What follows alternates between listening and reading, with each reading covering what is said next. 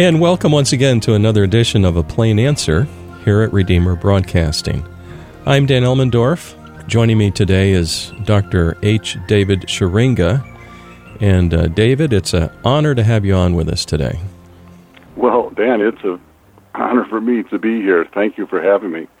I had never heard of your name before. We've never met in person, but a mutual friend of ours recommended that we get in touch, and that friend is Jerry Wiss, and we have some of his content on the network.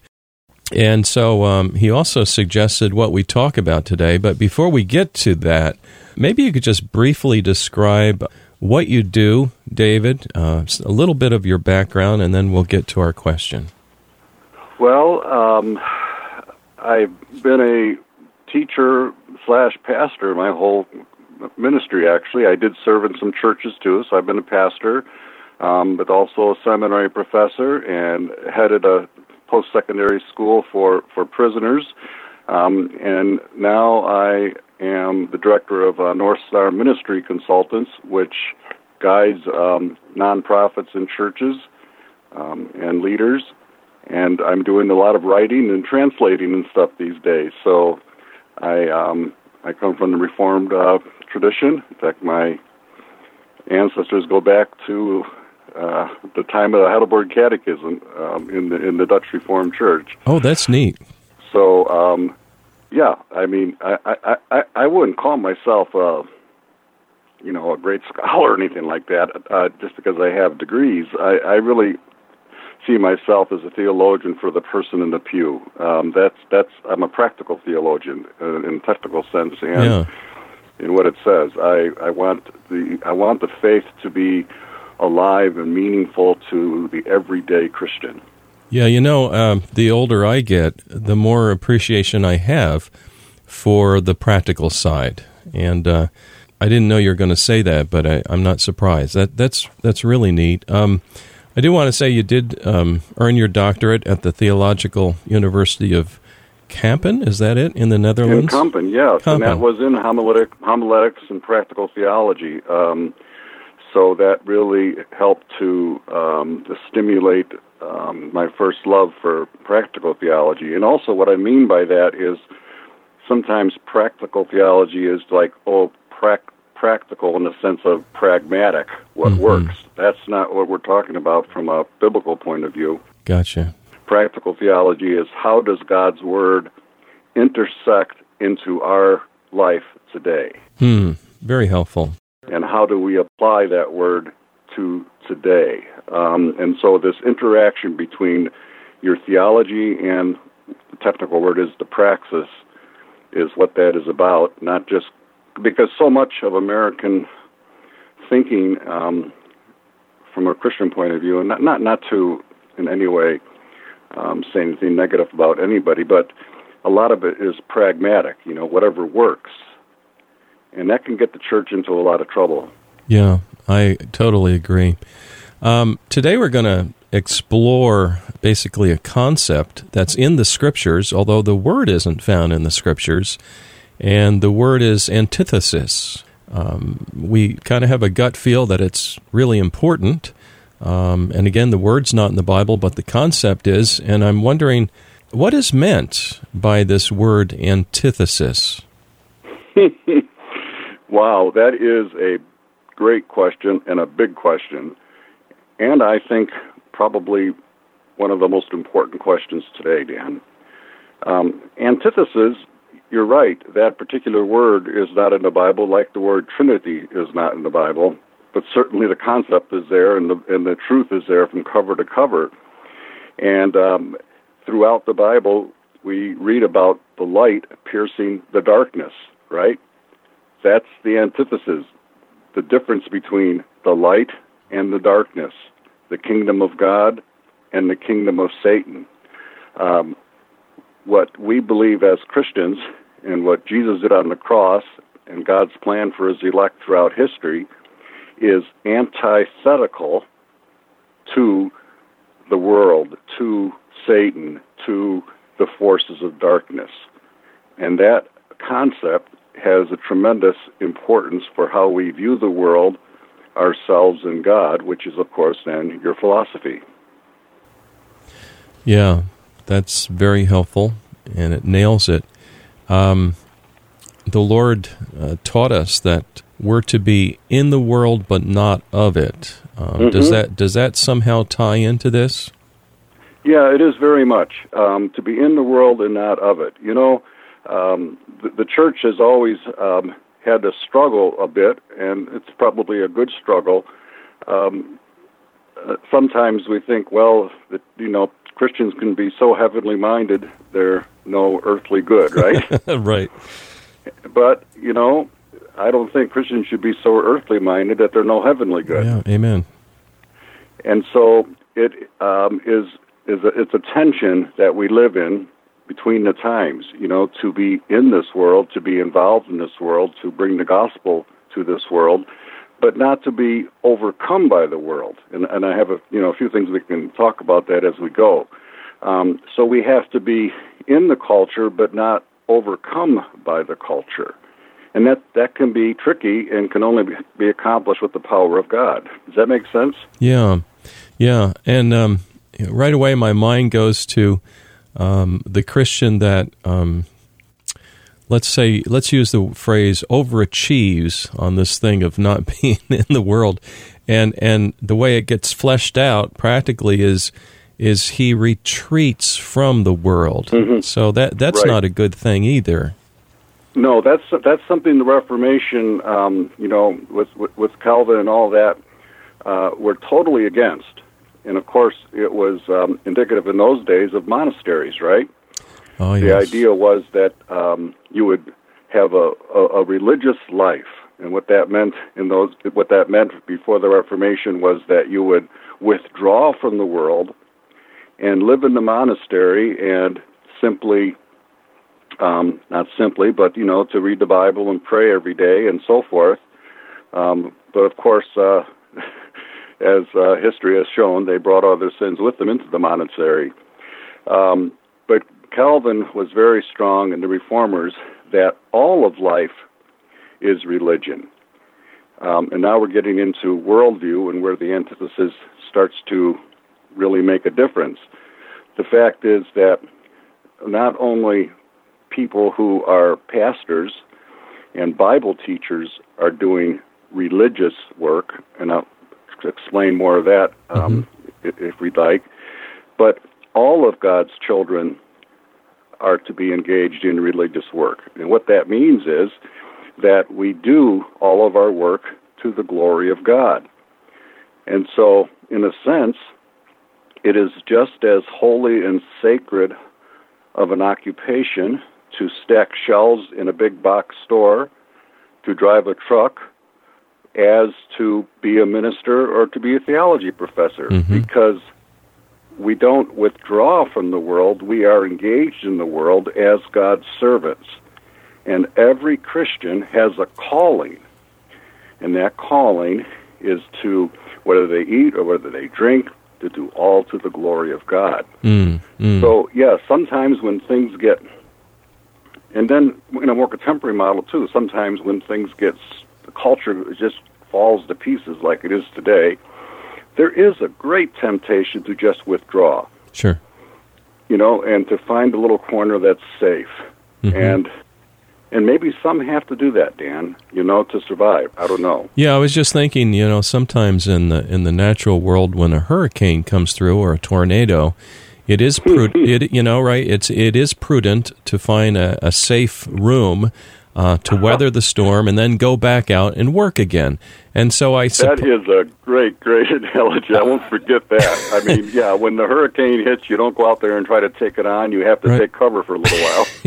Just for a little while. But, yes. But the other extreme is becoming so engaged with the world that you slowly, imperceptibly become the world. And that's what can happen with churches and so forth, where they are so eager to, to reach people and connect with people and maybe to be liked, in the world, that all of a sudden the world has changed them rather than they changing the world. Yeah. That's the other extreme of withdrawal. The withdrawal, we should have critical engagement. Not withdrawal or accommodation but critical engagement. Does that make sense? Oh, definitely, definitely. Now, we got into this talking about the definition of antithesis, what it meant, and you mentioned light piercing the darkness, and how that the Christian faith is really antithetical to the forces of darkness. Yes. Can we probe a little bit more of how this antithesis is to be maintained while we also, it's not an either or, it's a both and, while we remain engaged in the world but not lose our savor. We must remain salty, it seems. Well, absolutely, and you just touched on the greatest and most important issue of the church in the world today, and for Christians in the world today. Abraham Kuyper, I think we're both fans of his, is the one who developed, in a significant way, what Christian worldview means for the modern age. And I'm saying for the modern age because sometimes people think that he created the idea of worldview. Well, he didn't. Calvin was a worldview guy. You know, he started orphanages, schools, hospitals, and even had a Christian sewer system in Geneva, you know? And so the Reformers understood that all of life was for God. But modernity has its own challenges, and Kuyper really took that bull by the horns and started to articulate that for us. And so he came up with two concepts to try to keep that balance that you and I have been talking about. And that is the antithesis, that we are different, that we have a different a different code, a different way of going about life. But then he also talked about common grace. Now that's a bit more of a controversial term, and I'm not completely comfortable with it, to tell you the truth. Mm-hmm. But the idea of common grace was that God is not only above the culture, but also in providence in the culture. Sure. And so there are things that a complete pagan unbeliever can do that appear good for humanity, and they can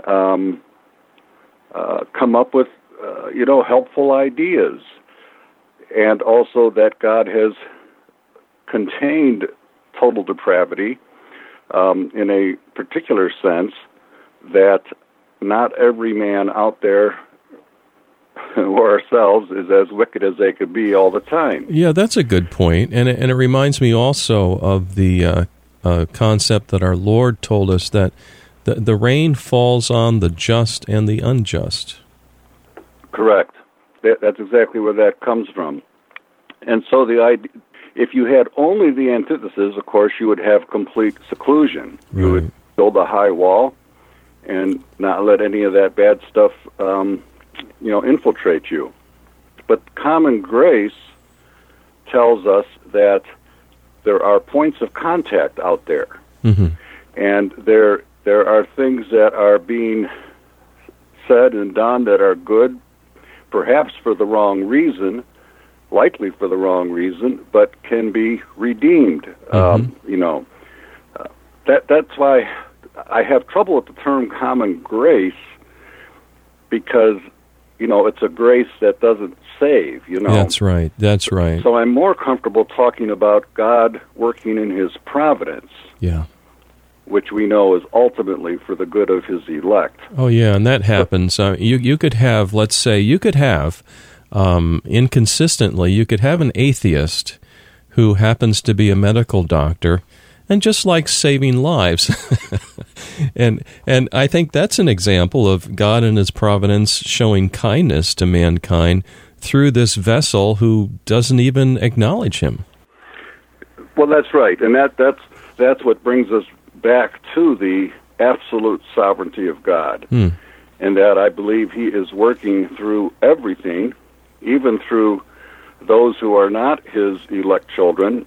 He's working through them ultimately for the good of His children and to His own glory, Yes. So we, and of course we don't assume anyone is reprobate or something. We treat all people as children or potential children of God. But the big picture is that God is working through all of it. And so we can learn much from people who are not Christians. But then that brings us back to worldview again. We have to understand that when there is overlap of appearance of overlap with truth or good between the world and the Christian, we have to understand that they still come from a different philosophical root, a different worldview. Because a worldview has to do with your presuppositions about God, about the place of man, and about this world. And so that's where it gets kind of tricky, and that is to be able to work in terms of understanding what our presuppositions are and those of the world. And once again, that is the heart of the antithesis, that we have different presuppositions and suppositions about life. Am I making that clear enough? I think so. And as I hear you think about that, my mind goes back to a famous theologian from the Dutch, and that's Van Til, who seemed to talk about presuppositions. And I think that concept is so very valuable. Well, it really is, because you have to fall back on presuppositions, or I should say rest in what are the presuppositions. That's just for the listeners, that's the ideas that you have even before you start talking. You know? Exactly. That's that. And because without establishing the presuppositions, then an argument or discussion just becomes circular rationalism. Yeah. And it just becomes circular reasoning. You have to get at what are the presuppositions driving that particular rational discussion. Yeah, that helps too when we hear all the noise we hear. Right now we're hearing a lot of noise in the political sphere, and a lot of it is worthless noise, but there are some basic assumptions people bring with them to the debates. And if these assumptions are wrong, then it's likely that their conclusions will be wrong unless they just happen to stumble upon the conclusion. Well, if I can just follow up on that, because your listeners, I think, really can relate to that. When they can hear about some event, like at the border or something like that, they can read 4 different newspapers and get 4 different perspectives. Right. Because the person's presuppositions drive them to gather certain facts and interpret those facts in a certain way. It depends on your presuppositions and how you connect the dots, right? You bet. Absolutely. Oh, yeah. I want to, you mentioned something that was really important to me, and that is a practical theology. That basically means applying the truth of God to the world around us. At least that's how I understand it.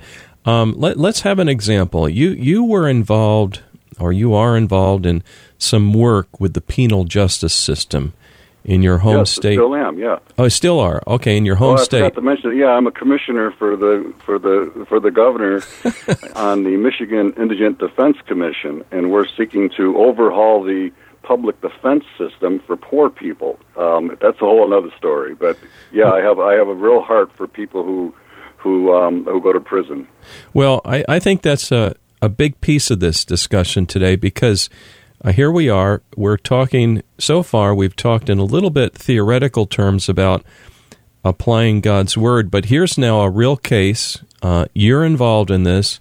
You know about it. Can you take just a few minutes and describe it to our listeners?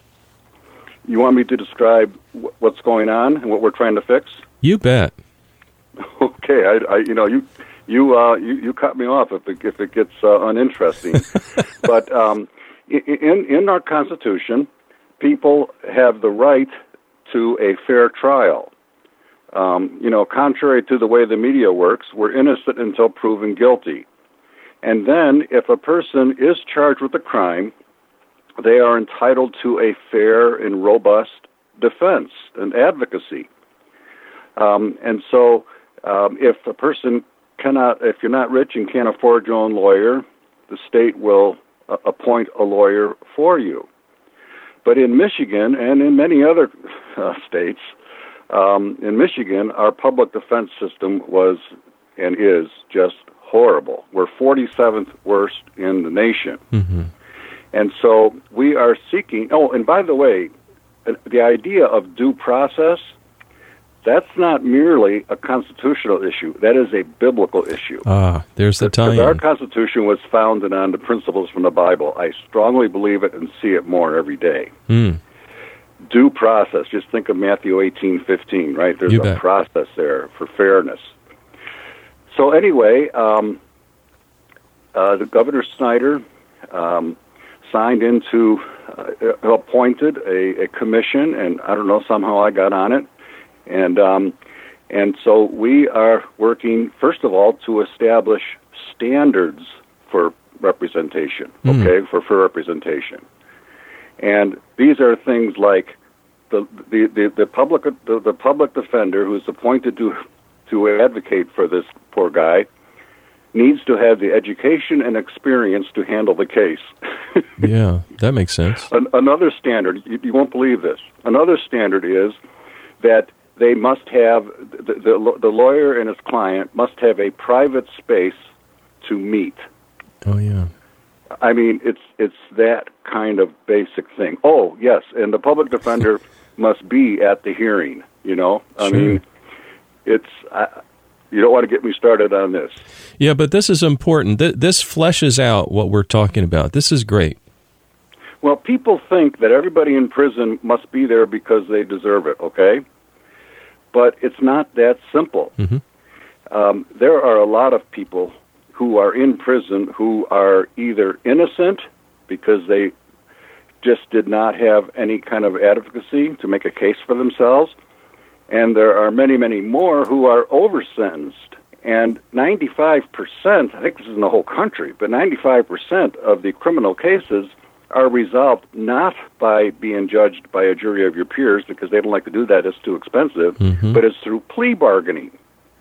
And plea bargaining, they want the person to think that they're getting a good deal, so what they'll do is they'll list 10 things that they could charge him with, and they say, oh, you better take this plea deal because... otherwise we're going to go to trial with this, and you're going to spend the rest of your life. So they actually frighten people into taking these plea deals.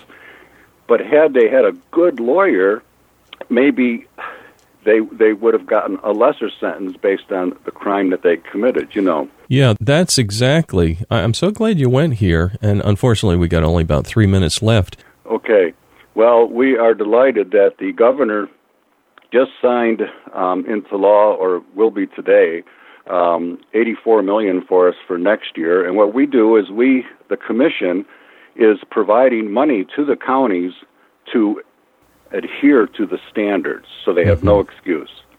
And then we audit that, and we can enforce them to make sure that throughout the state of Michigan, the poor are treated well. And I'll just stop this with one quote from Amos. And Amos says, it is an abomination if the poor do not have access to the courts. Amen. And that's what's in my heart when I do this. Now, everybody else on the commission are judges and lawyers. I'm the only theologian that represents the general public, but that's how I see it. I think this illustrates perfectly what we've been talking about. And you have the antithesis. You also have the providence of God, what Kuyper would call, perhaps not perfectly, common grace, but it's being played out here. Now, really quick, 1 minute left. New book, What All Christians Believe and Why, a contemporary guide to the historic faith. How long has that book been out? Actually, it just came out yesterday. Right now it's in the Kindle edition, so they can get it very inexpensively into their digital libraries. It's not a lengthy book, but it's a summary. It gets into details about the basics of the Christian faith, who is God, what is salvation, those kinds of basics, but then it blossoms into a worldview Christianity. How do you take these basics of faith and how do you translate them into your everyday life? So it's, what all Christians believe and why, and probably one of the foremost Calvinist theologians in the country, John Frame, wrote a foreword to it. So I hope that it's helpful, that people can see it, 'cause I think it would be excellent for discipling young Christians and new Christians especially, but maybe for anyone who wants to have just sort of a helpful review of what the faith is about. Well, David, you've been very patient with me. I'm sorry that we had to go all over the lot here today, as it were, in terms of subject matter, but it was just a natural progression, so thank you for your patience with me. Today we've been talking with Dr. David Sciringa. At the end, we mentioned his new book, What All Christians Believe and Why, a contemporary guide to the historic faith, and we also covered this important concept in the Scriptures, that of antithesis, the light piercing the darkness, how that the Christian faith is antithetical to the forces of darkness, and yet in the providence of God, He requires us even to have an effect on our culture. David, thank you so much for joining us. Well, thank you. I'm just amazed and gratified that there's a program like yours out there to talk about these essential issues, Dan. So, God bless you, and thanks for having me. Well, thank you. And dear listener, please join us next week for another edition of A Plain Answer.